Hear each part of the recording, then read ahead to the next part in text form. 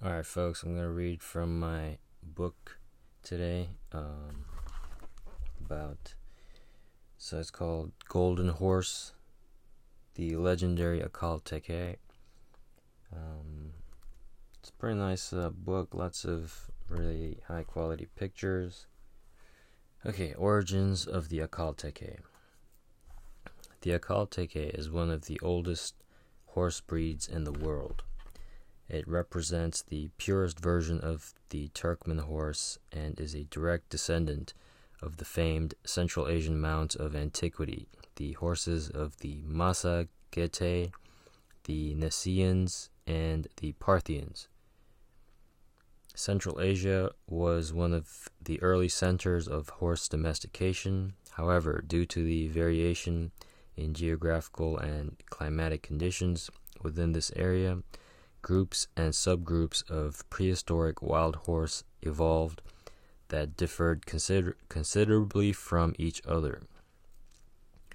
The territory stretching across the vast pasture lands of Central Asia and northern Iran, with its warm, dry climate, its abundance of nutritious grasses, and lack of snow in the winter, gave rise to the evolution of a relatively tall horse that was markedly different from the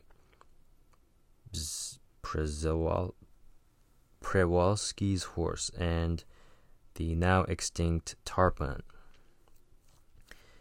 It could not have survived in the nearby steppes of southern Kazakhstan because of its inability to lay down fat and withstand the harsh conditions of the cold winter months. This large horse owed its survival to its speed, stamina, quick reactions, and ability to flee from danger. Professor Y.N. Barmintsev suggested that the evolution of this special type of Central Asian horse from a particular variety of wild Equus caballus resulted in a domesticated breed that was highly refined and distinctive in appearance compared to other Central Asian domesticated horses. Ancient myths describing tall wild horses with superb foals of slender stature hovering between heaven and earth were retold by the medieval Arab geographer Ibn Khordadbeh. They use the same word, hovering. The Spirit of God was hovering over the waters. Spirit of God. Is that a horse? I mean, they have a fucking animated movie called Spirit about wild horses in America, right? The Mustangs. Interesting. Okay. So, similar accounts about the legendary origins of these noble Central Asian horses appear in Chinese scriptures. They are also perfectly illustrated by the depiction of horses in rock paintings in Erimachau and Aravan, present-day Kyrgyzstan, which bear an indisputable resemblance to the Akal Teke. These images likely represented the cult of the sun, which was associated with horses in the Masagete religion. I need to look these guys up now. They stand today as a testament to the exceptional achievements of selective animal breeding in ancient times. Among the horse breeds established in ancient times, those from Central Asia and northern Iran were renowned for their superior qualities. According to Herodotus, when the Persian king Xerxes invaded Greece, he held a race for his own cavalry. This was also a test of the Thessalian horsemen, whom he had heard were the best in Hellas. The Greek horses were far outpaced in this contest. Yeah, another interesting thing I heard or I read somewhere was apparently that these horses, their origins was Even before Turkmenistan, their origins were apparently from Russia, and that made me think of Lake Baikal. But I haven't looked into that yet. But I just thought I'd mention that. Okay, other ancient sources refer to Nicaean horses, who were ridden by Persian kings and their noblemen and drew sacred chariots. Alright, so this thing with the Nicaean horses, or the Nicaean, makes me think of the Nicene Creed in Christianity, when apparently that was when all the different denominations of Christianity, all the different versions, the cults and everything, had to get together and decide what the fuck Christianity was. And then they decided, okay, these are our beliefs, and that's called the Nicene Creed. Just saying, it's interesting that those sound similar. Okay. It is difficult to determine the exact historic location of Nicaea, where these horses were bred. It should be noted, however, that one of the capitals of the later Parthian Empire was Nisa, located in the oasis of Akal in Turkmenistan, which is the center of Akal Teke breeding. Okay. The most vivid descriptions of horses bearing a clear resemblance to the modern-day Akal Teke are found in the writings of Oppian and Vegetius. They describe tall horses of majestic stature with long, high-set, curved necks, convex profiles, golden, shimmering coats, and light movements that feel smooth under saddle and do not tire the rider. The glory of the Nicaean breeding tradition in Persia was passed on to its sister tradition in Parthia, the state that emerged from the ruins of the Empire of Alexander the Great, situated near the territory of modern-day Turkmenistan. Parthian military might was determined by its cavalry, which defeated even such formidable opponents as the, wait for it, Romans. What's October 15th in Rome? The horse sacrifice ritual? As reported by Pliny the Elder, horse breeding in Parthia was highly selective. Only those stallions who won races were allowed to breed. Parthian horses were prized in Rome. According to the Roman poet Gratius Faliscus, every patrician aspired to own a Parthian horse for war and for hunting. The fame of these prized Central Asian mounts traveled well beyond the region's western borders. Chinese emperors, who were also connoisseurs of good horses, sent armies to obtain herds of heavenly horses for their own use. In 102 BCE, after several unsuccessful attempts, the army of Emperor Wu Di was finally able to subordinate the region of Dayuan, situated in the Fergana Valley in modern-day Uzbekistan, and took a quantity of noble horses as booty. Famous rock paintings of horses resembling the modern-day Akal Teke have been found in that same valley.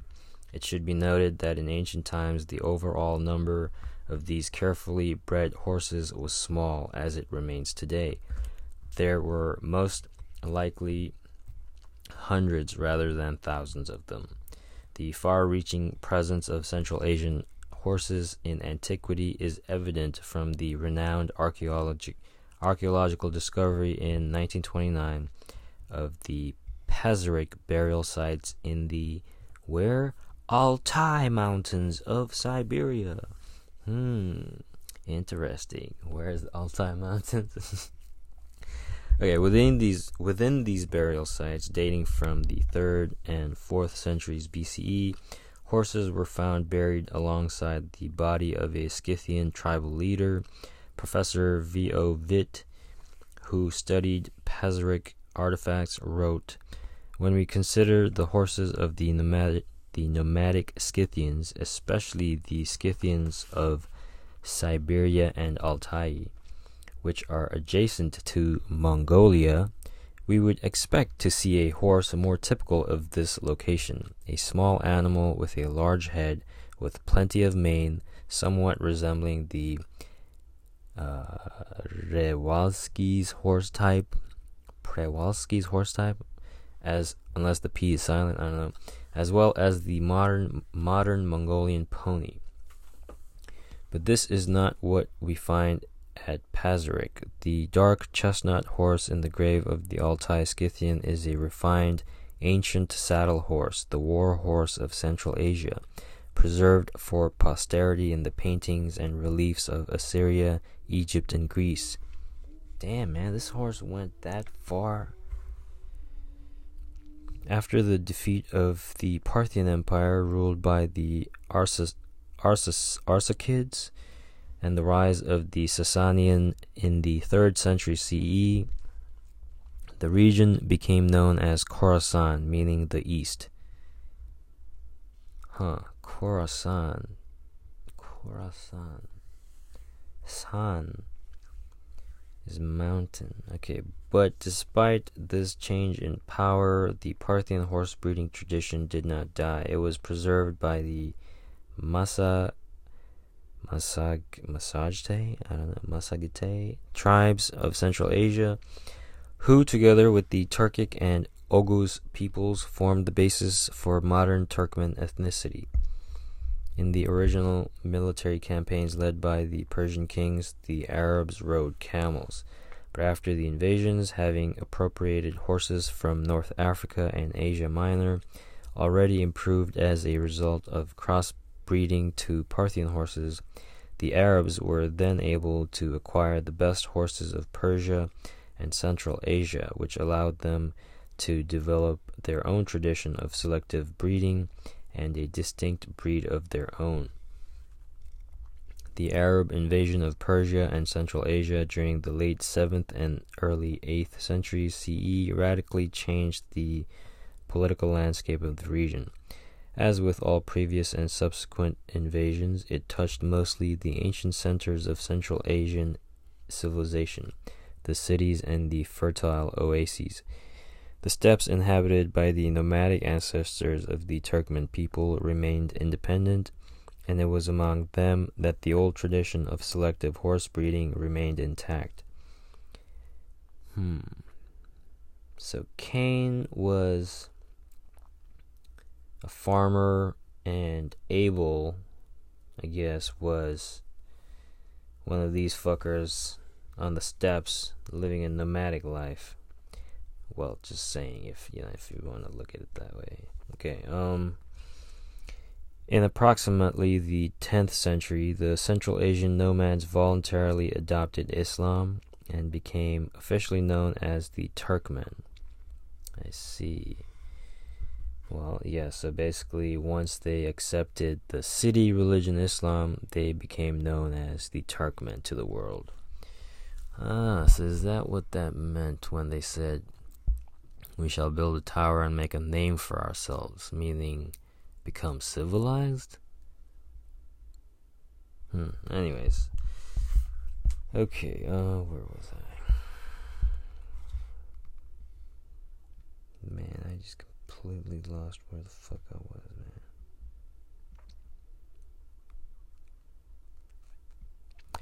Okay.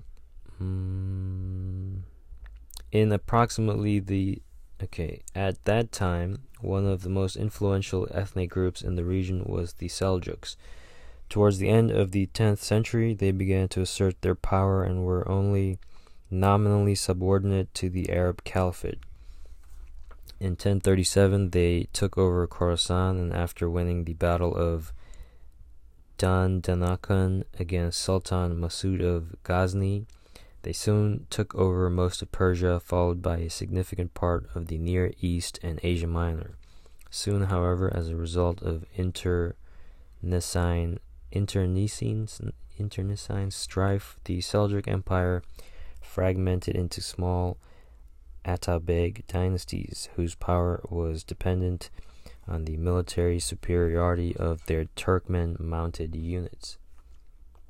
Okay, the end of the 12th century saw the rise of a new power, the Khwarezmian Empire. According to the Hiva historian Abul Ghazi, Khwarezm wielded power over the Turkmen tribes, including the Tekke, who were part of a larger tribal alliance headed by the Salyr people, Salyr, Salyr. But at the height of its influence, the Khwarezmian Empire came up against Genghis Khan and his Mongol army. Look at this shit. This horse is in the middle of all the action. Okay, Jalaluddin Mingburna, the last ruler of the Khwarezmian Empire, was defeated in battle on the banks of the river Indus. Look at this shit. Rather than allowing himself to be captured, he rode his horse into the river, swam to the other side, and fled from his Mongol pursuers. He continued to oppose Genghis Khan and fought for another 10 years until his death. The Turkmen tribes who supported Khwarezm, including the Tekke, were eventually forced to accept Mongol rule, but they retained their customs, including their horse breeding secrets. Those tribes who did not accept Mongol rule migrated west. Among these was the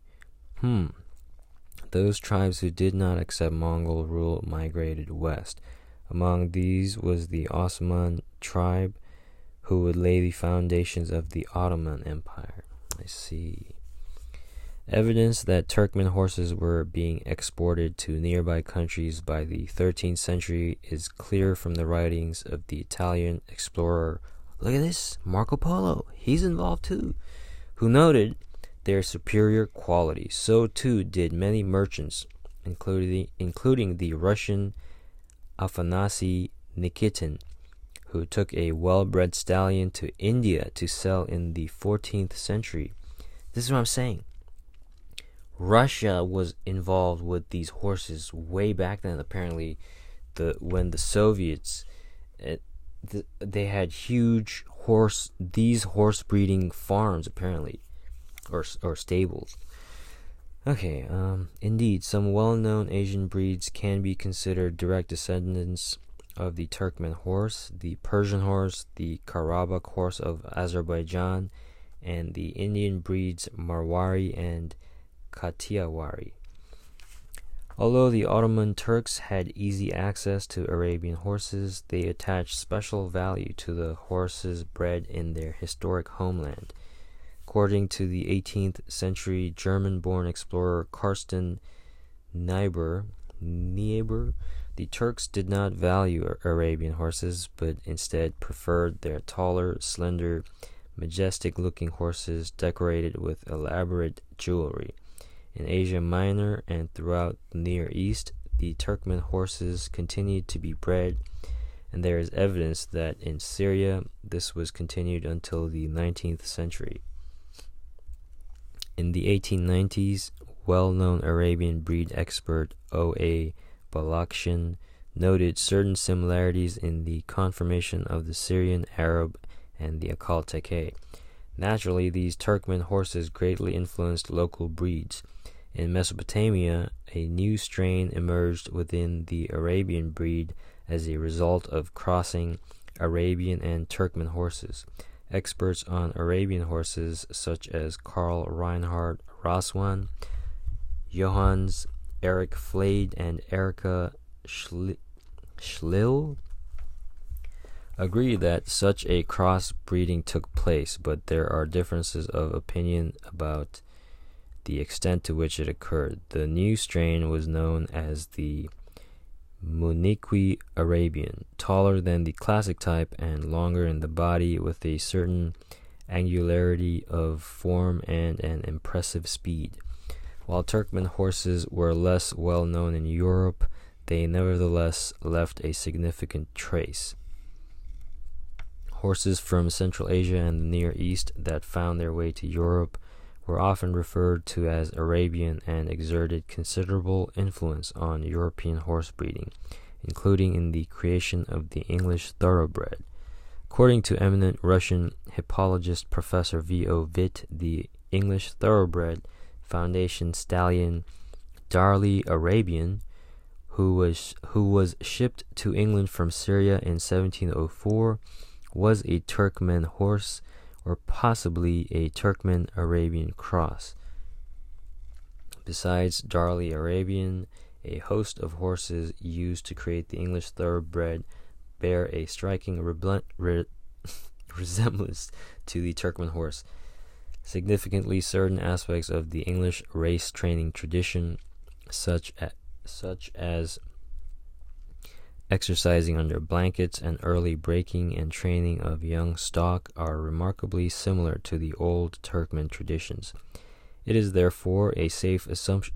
What if the magic carpet was just the carpet you put over a horse? That was the song they would play back in the day on the horse when the men would go pick up their lady on their horse. I can show you the world. All right. Let's see. I mean, it was based in Arabia, so they had horses. Okay, let's see, where was I? Significantly, certain aspects of the English race training traditions, such as exercise. Okay, I read all that. It is therefore a safe assumption that the training methods themselves may have been brought to England by the grooms and handlers who accompanied the horses on their journey to the British Isles.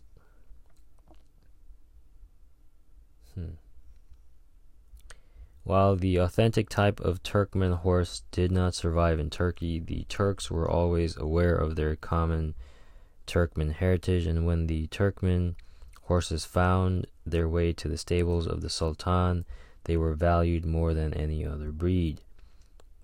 Okay, at the end of the Mongol invasions in the late 1200s, the Turkmen tribes who had remained in their historic homeland found themselves under the rule of three contiguous political entities: the Golden Horde, the Ilkhanate of Persia, and the Chagatai Khanate.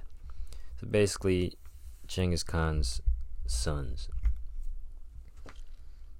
See, this is also, I find the Bible, especially the New Testament, especially the character of Jesus, the more I just look into all this shit. So I feel like the character of Jesus, the characteristics, the long suffering, the patient, the kind, the gentle, these characteristics were taken from this horse, the Akhal-Teke horse. But as far as the sayings of Jesus, now that is something I'm trying to figure out who it could be, and from everything I've looked at, it feels like it could be a mix of, I don't know, it's definitely a mix of stuff, so I think. And I think Russia is involved. I think the sons of Genghis Khan, this theme is involved with the stories of when Jesus would say the master sent his servant to check on his farm, and the workers killed that servant. He sent another one, he killed him. So the third time he said, I'll send my son this time. They're not going to kill my son. So they sent his son, and they killed him too. So, and then Jesus was like, what do you think the master would do when he heard about that? What do you think he would do to those workers? I don't know. This sounds kind of like this whole theme of just this empire. The theme of empire is running. So that's why, I think it could have been based off of Caesar.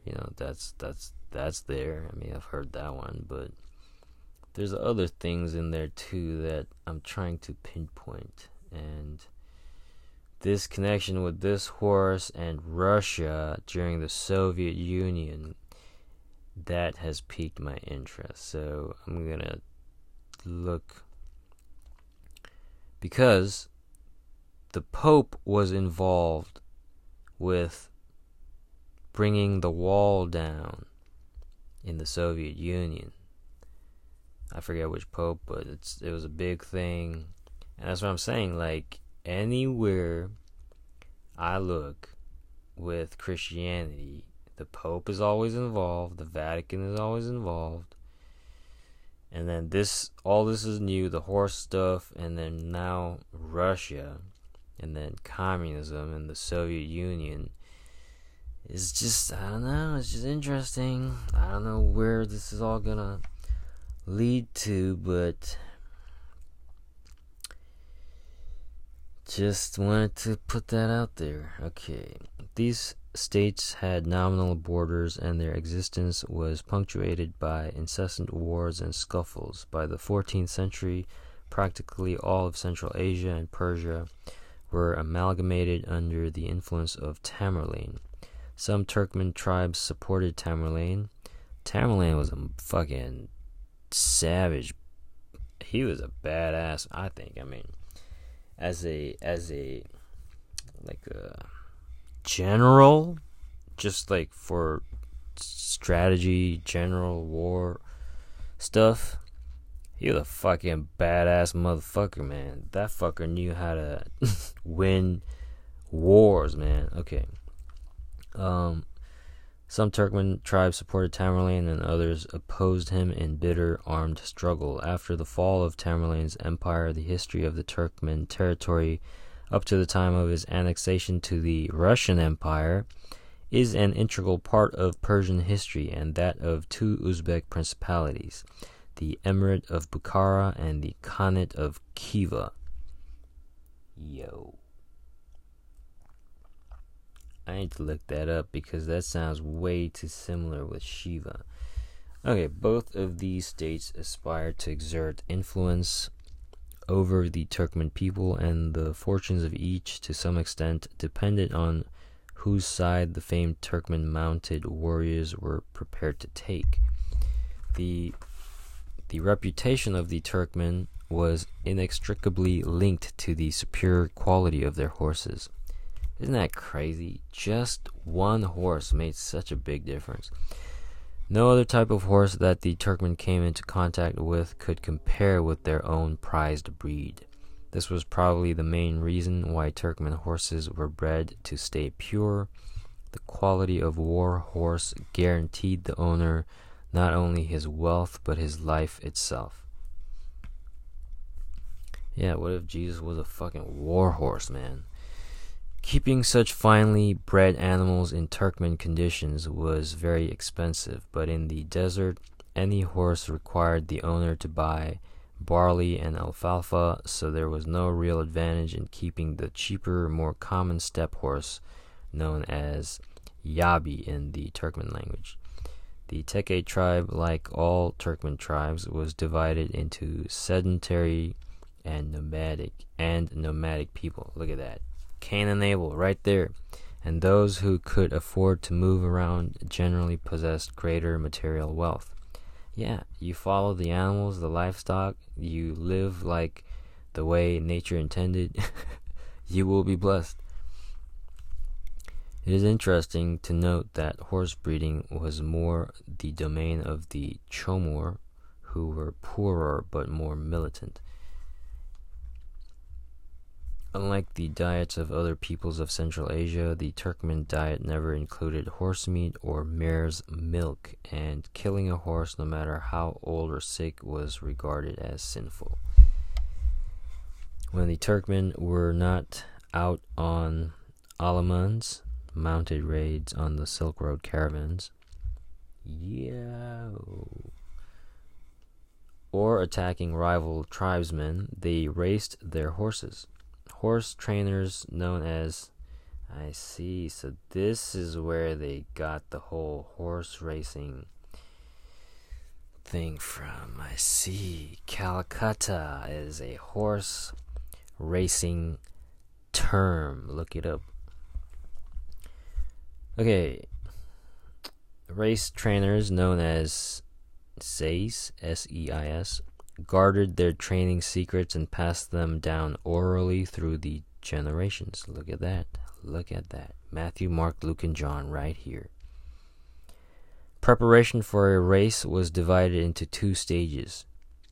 The first stage was feeding up, where the condition of the horse was enhanced by feeding it the standard Akalteke diet of barley and alfalfa, but with the addition of eggs and bread smeared with mutton fat. That's goat or sheep fat.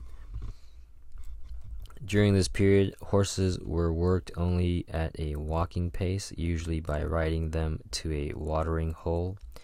Sounds like those training interviews of boxers and stuff before their fights. Boxers or UFC fighters, how they prepare. The second stage was race training, which included a gradual increase in canter work, while also continuing the walking regime. The horses were worked under felt blankets to encourage sweating, allowing them to lose fat and build muscle. Races were a favorite national pastime of the Turkmen people and were staged on auspicious occasions. Most races were run between just 2 horses and over a distance no longer than 5 furlongs, 0.63 miles. The winner usually took part in the next race, running as many as 4 races in one day. I see. That's why you gotta keep them. Race winners were in great demand and were widely used in breeding. So, this is I just wanted to say, in my research on the story of Samson, there are darker versions of his story in which are apparently not included in the Bible, in which apparently, because he was such a stud muffin, the Palestinians would bring their wives to become pregnant through Samson to produce very, very strong offspring. Does this sound like horse breeding to you? Because when he was in the Palestinian captivity, where was he? He was set to work in the granary, the windmill, to grind the grain. I don't know, there's pictures of donkeys and horses doing that in that circular thingy. I mean, anyways, just a thought. Okay.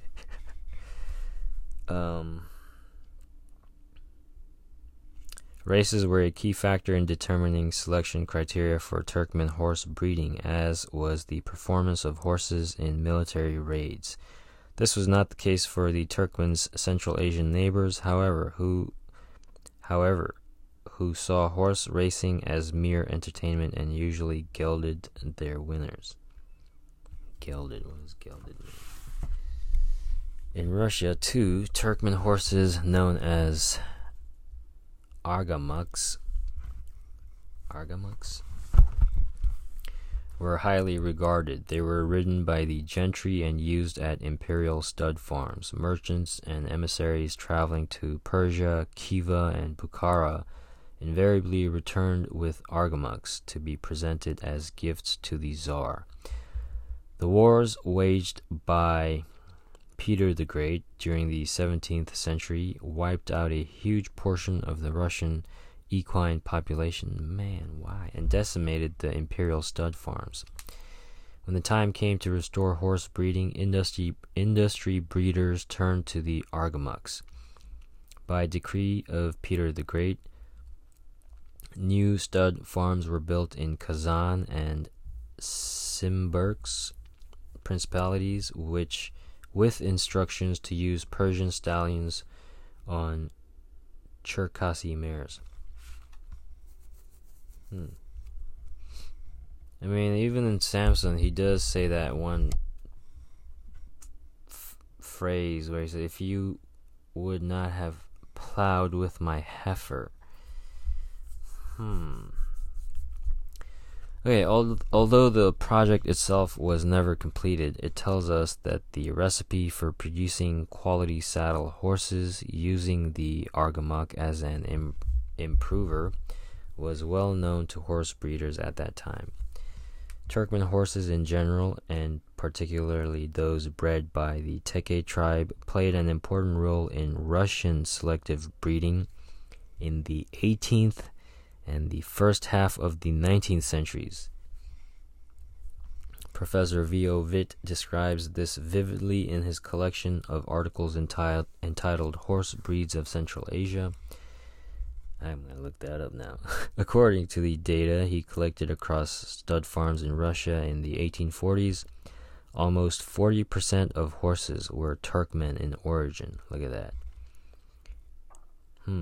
Interesting.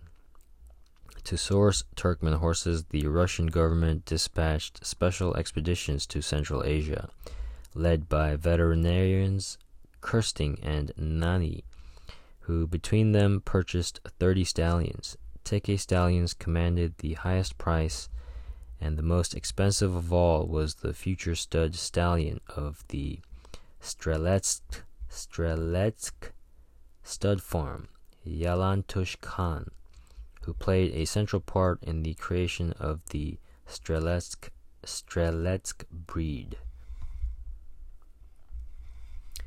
According to Professor Witt, the foundation sire of the Orlov saddlebred, the dark brown Sultan I, was most likely a Turkmen horse too. In the Don stud farm in 1839, there were over 800 Turkmen stallions, though they were sometimes referred to as Persian.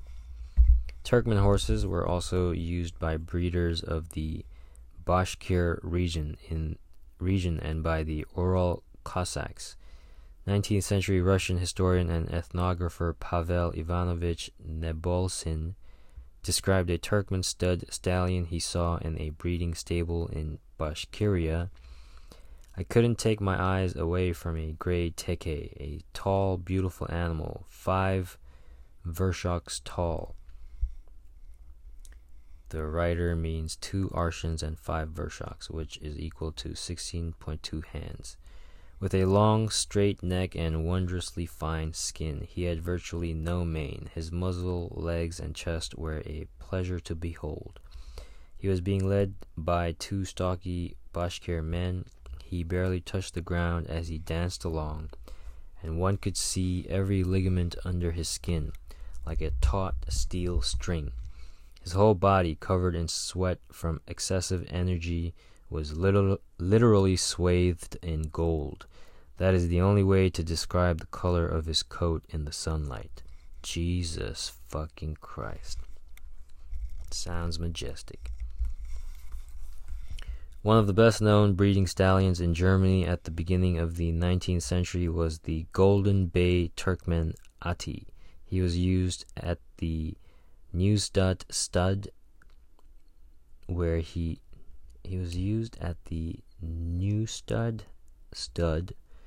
he sired a line of horses subsequently used in the creation of the famous Trekkenner breed. It is quite possible that other Eastern imports used at European stud farms were Turkmen, but referred to as Arabian, Persian, or Turkish. For example, stallion Gomush Bornu at the German stud farm Wale, now known as Wale Marbach, was likely to have been of Turkmen origin. European explorers and military men who traveled through Central Asia and Persia often gave pithy descriptions of Turkmen horses and clearly recognized their superior caliber.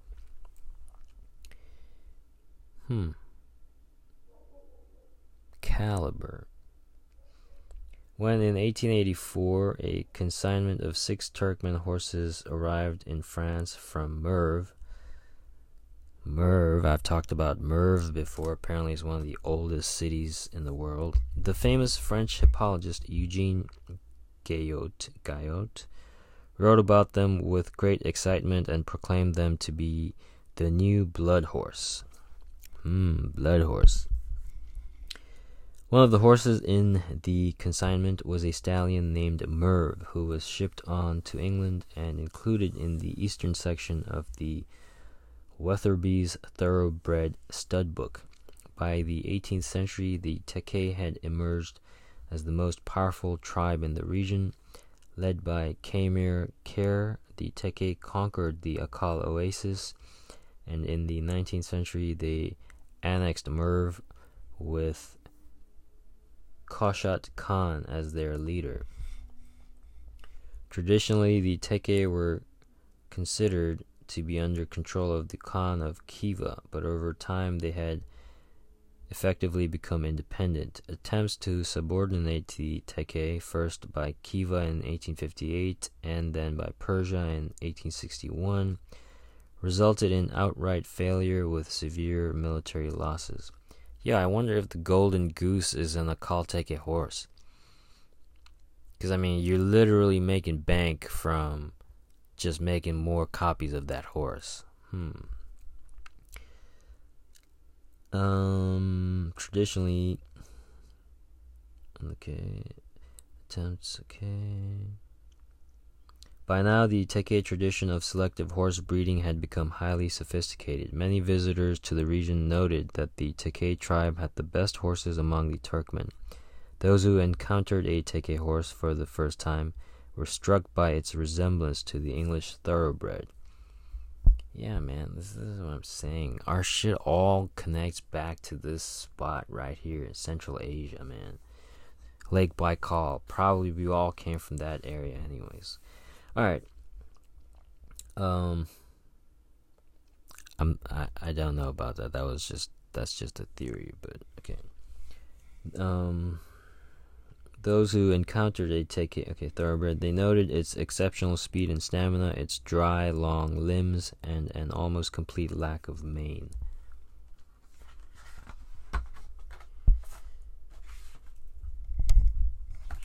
I mean, if you can get a copy of this book, it's pretty nice. Got nice high-resolution pictures. Alright, the best Turkmen horses aroused much admiration from equestrian connoisseurs. The author of an article published in 1870 in the magazine Horse Breeding described a gray stallion he had recently seen. He was 3.5, so basically 15.3 hands, perhaps even taller, but he seems shorter because of being considerably long in the body, though not exceeding the strict proportions expected of a racehorse. His back and croup have an exceptionally correct outline. The hind legs are widely positioned at mathematically correct angles. The withers are high and the girth ample. The chest is broad and shoulders high. He has a graceful, long swan neck. The neck, the head, and the poll are exquisitely well proportioned. The head is very dry, the ears are longer than usual, and the tips of the ears are curved inwards.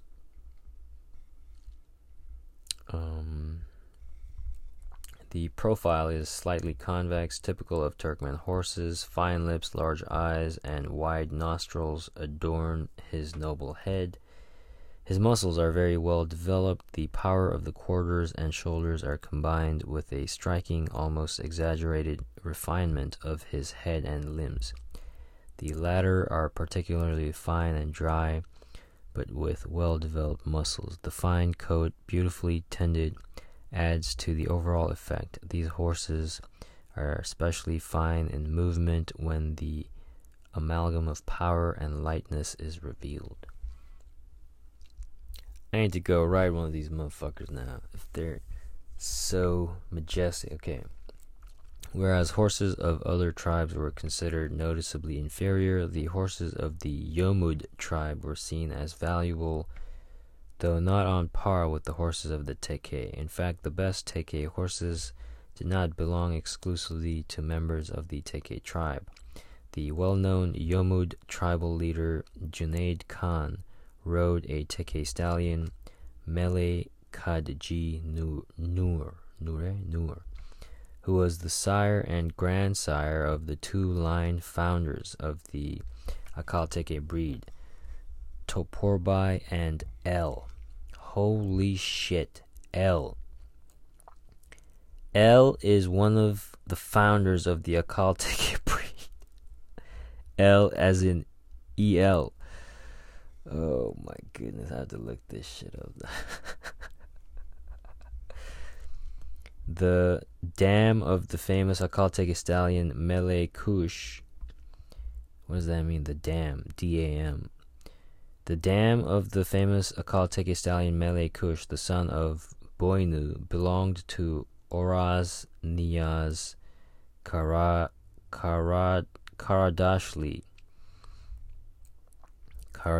who, judging by his name, belonged to the Karadashli tribe. There is evidence that Boinu himself belonged at one point to a Turkmen from the Sarik tribe. During the second half of the 19th century, the Turkmen horse was still bred for military use, as it had been for thousands of years. It was crucial for a Turkmen warrior to have a good war horse to ensure his and his family's safety, so well-bred horses were highly prized. Despite the expensive cost of raising a pure-bred horse in the desert, as a Turkmen saying goes, while a foal grows into a fine horse, his owner will become a thin dog. That's funny, man. But by the late 1890s, the Russian Empire had annexed most of Central Asia, and its borders were now adjacent to the Akal Oasis at the foothills of the Kopet Dag mountain range in present-day Turkmenistan. Look at this shit. This area was inhabited by the most militant of all the Turkmen tribes and was the epicenter of all Central Asian horse breeding. In the wake of their recent armed campaigns, the Russian cavalrymen held the military capability of the Turkmen in high esteem and regarded this to be the direct consequence of the superior quality of their horses. A year before the military incursion into the Akal Oasis, Colonel N.I. Gordekov wrote, "The might of a Teke man is in the strength of his horse. He owes his success on the battlefield to instant attack and prompt escape. A Teke tribesman without a horse is a fish out of water, a bird without wings. That's why he values his horse more than anything in life, more than his wife, his children, or his livestock." What does Jesus say in the Bible? Come follow me. To follow me, you have to abandon your all this shit. Doesn't it say that? If he has a good horse, he will always be able to procure a wife, slaves, and livestock. Jesus Christ. Do you see how close man and horse was? Okay. You will often observe a caravan with a tatty felt cover, yet his horse will be swaddled in the best blankets. For as long as a Teke tribesman has his excellent horse, he will remain a raider. Interesting. This completely changes the view on, let's say, when Jesus went into the temple and started flipping over the tables and shit. Imagine. Interesting. Okay. That's why if we want to defeat the Teke, we have to confiscate their prime and only weapon. In reality, it was not only the mounted raiders who posed a threat to the Russian army. The Teke infantry was also able to stage such impressive resistance that the first Russian military campaign in 1879 suffered defeat. Damn, just because of a horse. You think the gold camo for weapons came from the idea of this golden horse? It's like the golden AK-47. You think it came from when the AK was built in Russia, right? Wasn't it? So, who knows? And then apparently the Arabs were the ones who built the guns at first. Anyways, the Tekke continued to defend their independence during the Second Akal campaign, but their forces and ammunition were inferior. In 1881, the Russian forces led by M.D. Skobelev conquered the Akal oasis. Following annexation of the Turkmen territory to the Russian Empire, which resulted in the renaming of the area to Transcaspia,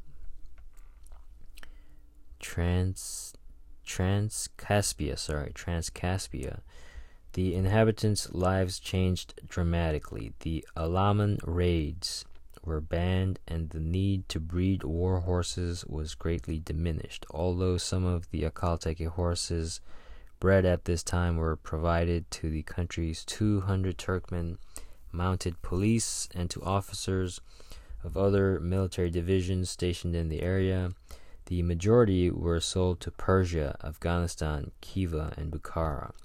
The sale price dropped and did not always cover the costs of raising an animal. Horse breeding declined both in quantity and in quality. A few Russian army officers stationed in Transcaspia who were familiar with the situation wrote to the governor A.N. Kuropatkin with the suggestion that a number of English thoroughbred stallions should be acquired to improve the quality of the local riding horses.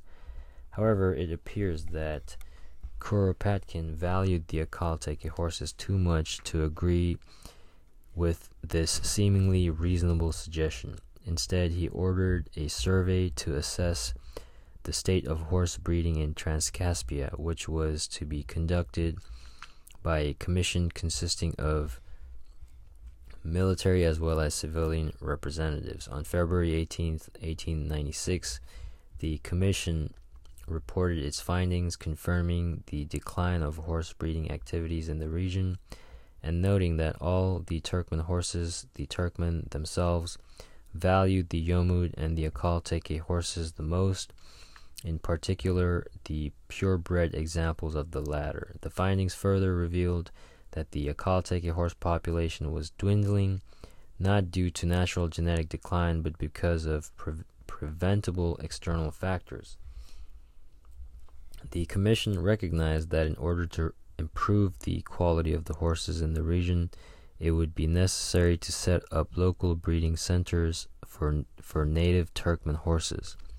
Governor Kuropatkin wrote to the overseer of state horse breeding, Count Vorontsov Dashkov, requesting that a competent person is posted to the region with the aim of taking appropriate measures.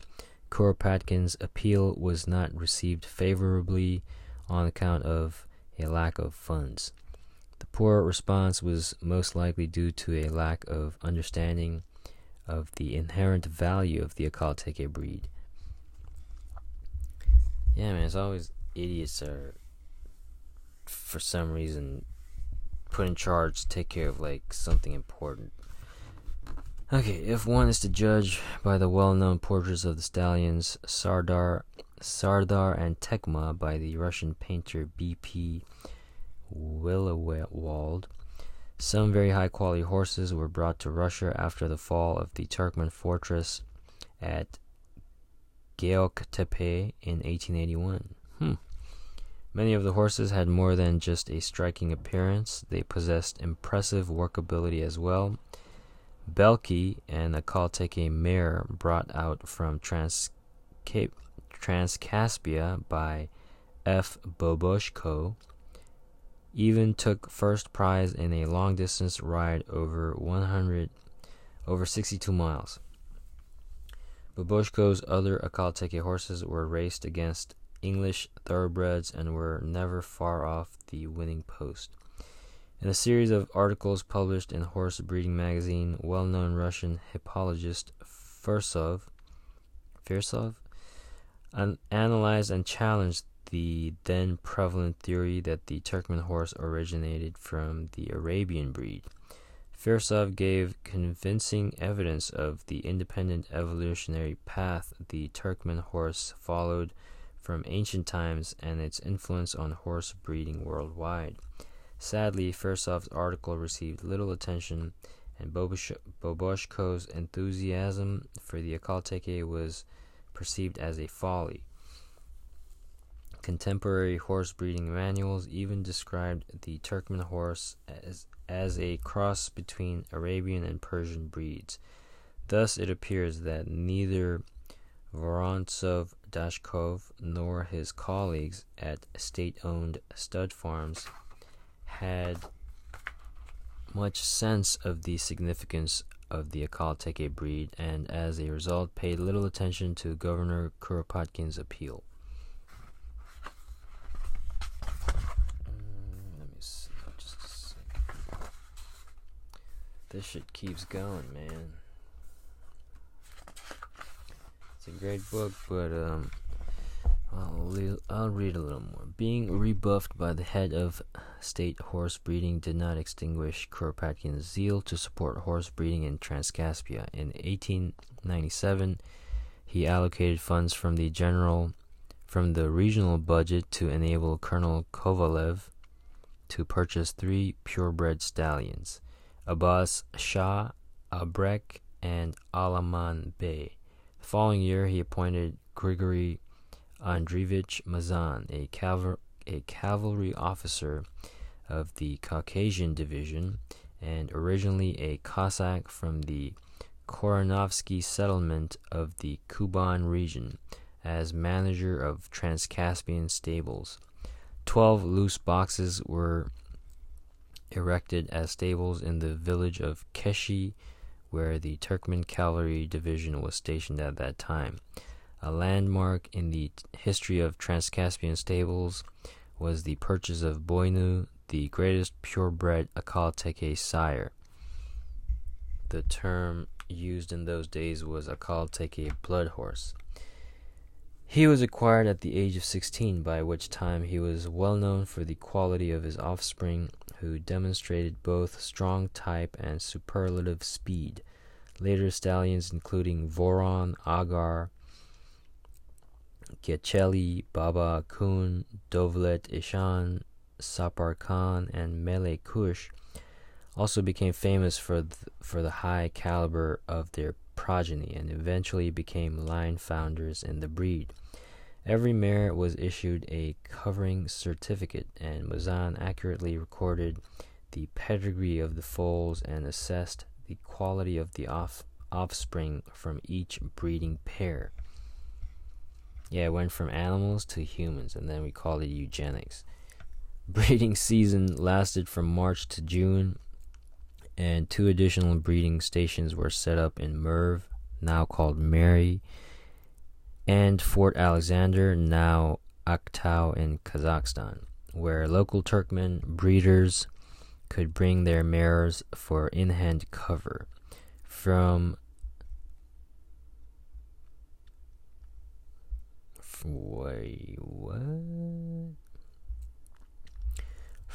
time when Transcaspian stables first opened until 1909, breeding for the mares belonging to local Turkmen breeders was free. After 1909, they were charged half the cost established for other non-Turkmen breeders residing in the Transcaspian region. In 1901, regular exhibitions started to be organized to show the stable's yearlings, with the best ones being awarded monetary prizes and trophies. The activities of the stables met with approval from traditional Turkmen breeders, especially those residing in the vicinity of Ashgabat, the nation's capital. The stallions of Transcaspian stables were in great demand, exceeding supply. In his reports to the governor of the Transcaspian region, Mazan regularly highlighted the need to acquire new Akal blood horse sires. In order to retain the best stallions as well as the best mares, Transcaspian stables undertook an expansion that allowed it to maintain a herd of its own mares gradually transforming it into a proper Trans-Caspian regional stud farm.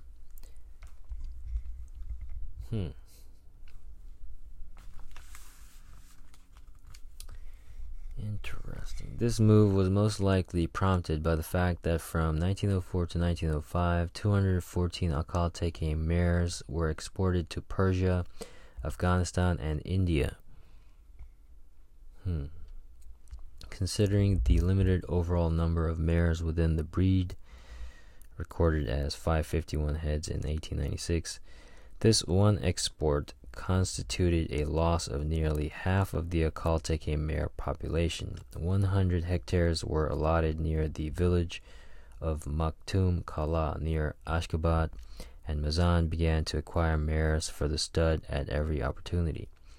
Over time, what had started off as a modest undertaking by General Kuropatkin became a site of keen interest for Ashgabat and the whole Trans-Caspian region.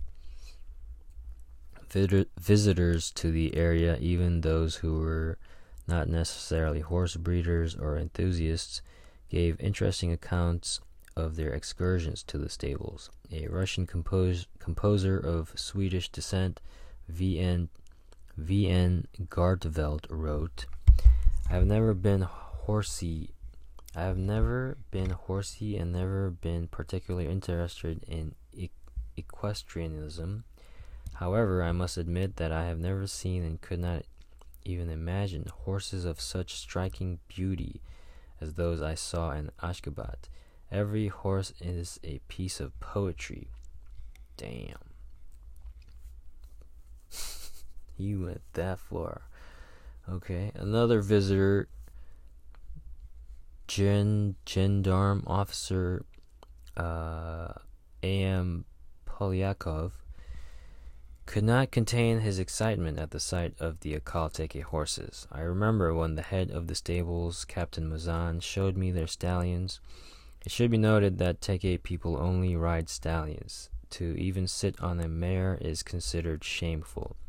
Mazan showed me the difference between a purebred Akal Teke horse and an English thoroughbred. I have to say that comparing them does not do the latter any favors. An English horse stood next to a Teke looks rather like a commoner before a nobleman. Damn. Damn. Okay, the work of Trans-Caspian stables came to the attention of the general public during the exhibitions in Tashkent, Pyatigorsk,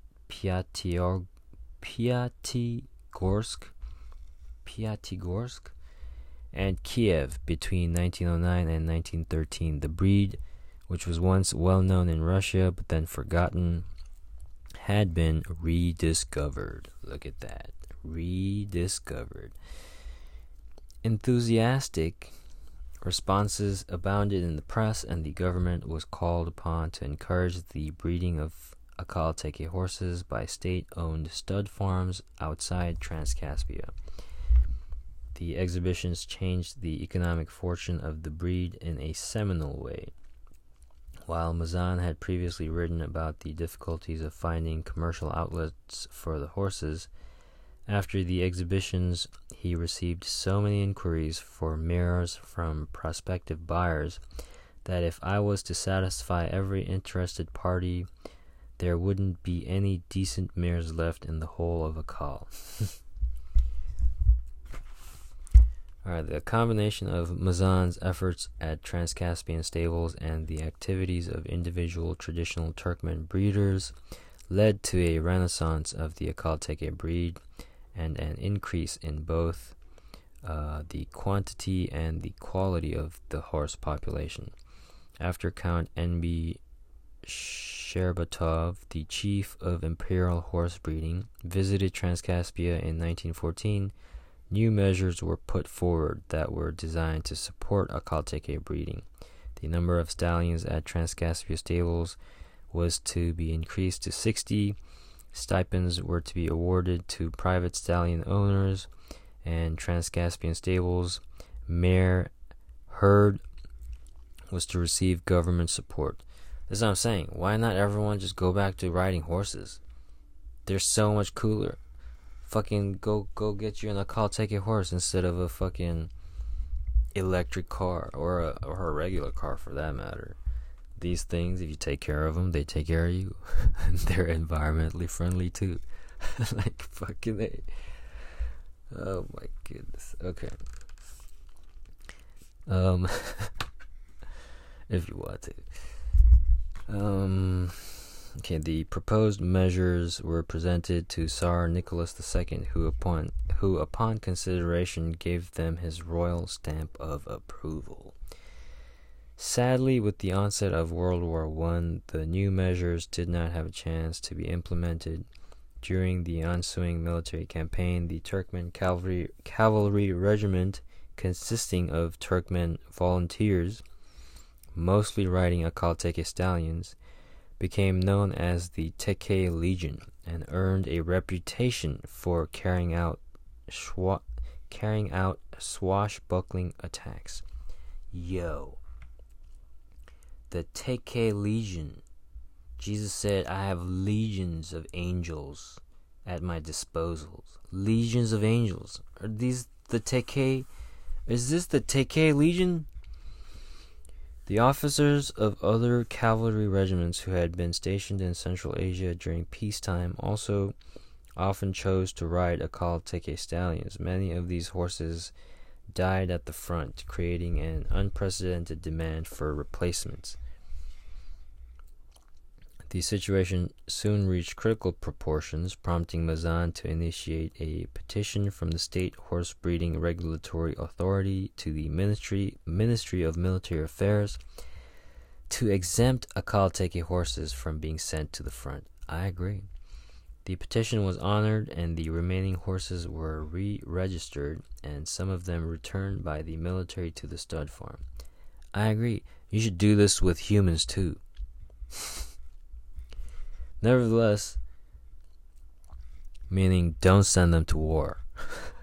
Nevertheless, the breeding was now close to extinction, with the total number of horses exempted from the military campaign amounting to 643, of which 405 were mares, 25 were stallions over 4 years of age, and the rest young stock. During the Russian Civil War, which followed the Russian Revolution of 1917, the crisis worsened. In an attempt to save Transcaspian stables from the advancing Bolshevik Red Army, the officers of the anti-communist White Army evacuated the horses to Tursk in the North Caucasus, to a place known today as the Malkin Stud Farm, Malkin. However, the revolution soon arrived there also, and some of the stallions were requisitioned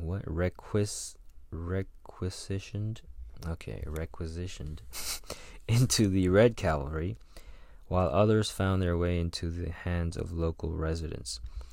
Untold damage was also done to the breed in Transcaspia, where British troops who had fought alongside the White Army took 60 Akalteke stallions away with them as booty. Having thus witnessed the destruction of his lifelong project, Mazan was forced to depart from Ekaterinodar, where he fell ill and died on December 28th, 1919. Of course he fell ill and died. How convenient. Well, I'm going to stop this one here and follow maybe with part 2. Peace.